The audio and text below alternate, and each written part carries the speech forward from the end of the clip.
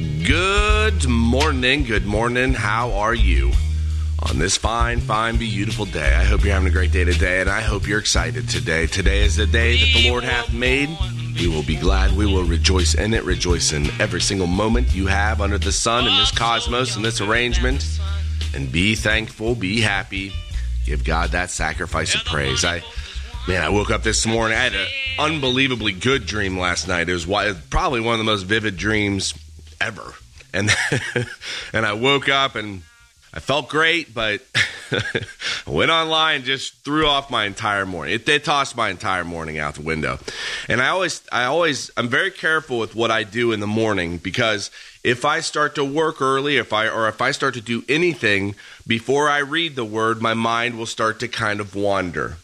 It'll wander, and as I read the word, I won't read anything. It's like I'm thinking about all the things I need to do that day, and I lose touch with what matters. If you're going to read the word, get to a quiet place in your mind. If it's at night before you go to bed, maybe after the end of the day, do something where it's quiet. You're quieting your mind, and you get to just read what God tells you. It's a beautiful thing. This morning I was reading in Colossians chapter 3. And it says, it's actually verse 1, it says, "If ye then be risen or were raised with Christ, endeavor to seek those things which are above, where Christ sitteth on the right hand of God. Set your affection or mind the things above, not on things remaining within the earth. For ye died, and your life is hid or laid up and stored in conjunction with Christ in God. When Christ, who is our life, shall appear, then ye shall appear also with him in glory." Stay focused on the things above. Stay focused on God and the kingdom of God, and those things shall be added unto you. One of my favorite verses has to do with, don't think about tomorrow. Sufficient is the evil today. There's enough stuff going on today, and it keeps me humbled, especially with finances. If God has provided the things today, right now, if I have them, why am I worried about tomorrow? He feeds the grass. He takes care of the birds. He takes care of his creation. He's going to take care of me. Set your affection on the kingdom of God, and those things will be added unto you.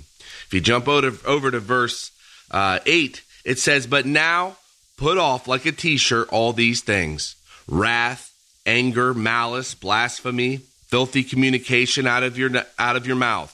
Lie not one to another, seeing that ye have put off, like a t-shirt, that old man, that old nature with his deeds, and have put on like a t-shirt the new spiritual man, which is daily acquiring strength with the epignotion, or motion towards the epignosis, which is that true and personal relationship with God, in parallel motion with the image of him that created him."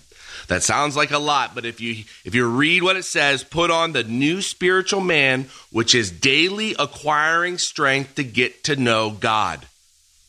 The motion of your life is to get to know God. And God pours in the Holy Spirit, that power from on high, is pouring in you the strength to do it.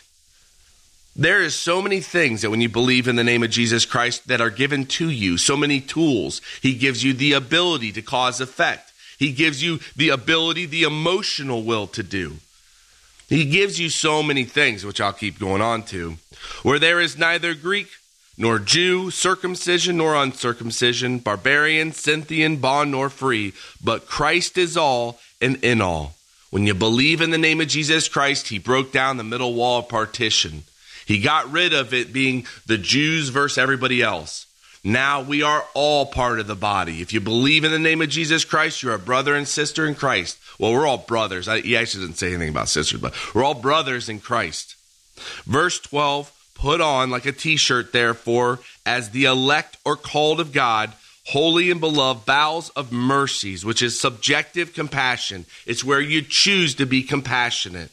"Long-suffering," which is long before anger. "Forbearing one another and forgiving one another, if any man have a quarrel against any, even as Christ forgave you, so also do ye." Give people the forgiveness. Forgive people. If you've been wronged, forgive them and move on.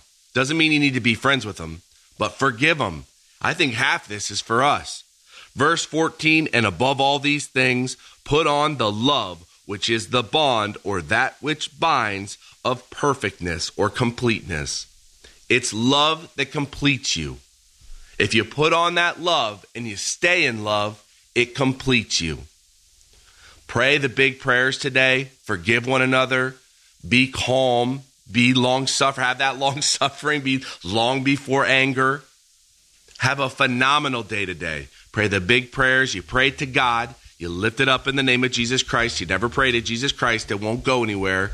Pray to God. Lift it up in the name of Jesus Christ. Have a wonderful day today. Be blessed and be happy. Give God that sacrifice of praise. And I'll talk to you tomorrow. Also younger than the sun.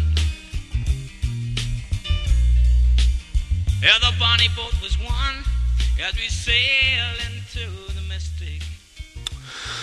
Well, Heavenly Father, thank you so much just for today and just for that dream last night. It was wonderful. And I just thank you for the moments of peace today. I ask that you show me the new rhythm of today, that I can just kind of follow a different path to change my attitude when I go to work. I thank you again for the blessings of your word and how much you just calm me down and take care of me and remove those anxious thoughts. And again, I thank you for the business and what's going on with that. I thank you for everything that's going on. And I just lift up a great day to you in the name of my Lord and Savior, Christ Jesus.